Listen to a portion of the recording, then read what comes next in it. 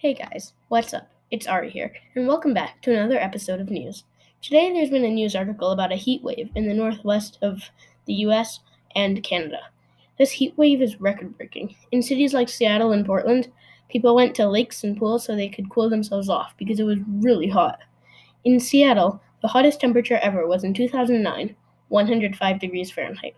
2 days ago on Monday, this record was broken by 108 degrees Fahrenheit.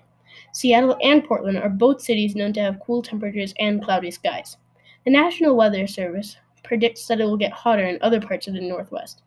It will have, and I quote, dangerous heat. In British Columbia, snow melted because of the heat, causing flooding. British Columbian officials are trying to find out if the heat had taken part in the dozens of deaths recorded in the past few days. In Northern California, they have called an evacuation because of a fast lava fire spread.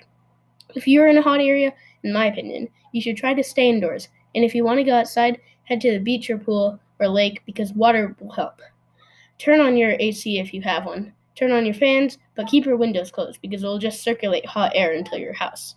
This kind of sucks in my opinion, unless you like hot air. But if you don't, there's not much you can do about it. Just to stay safe, keep cold air near you. That's it for today. See you tomorrow. Bye, guys.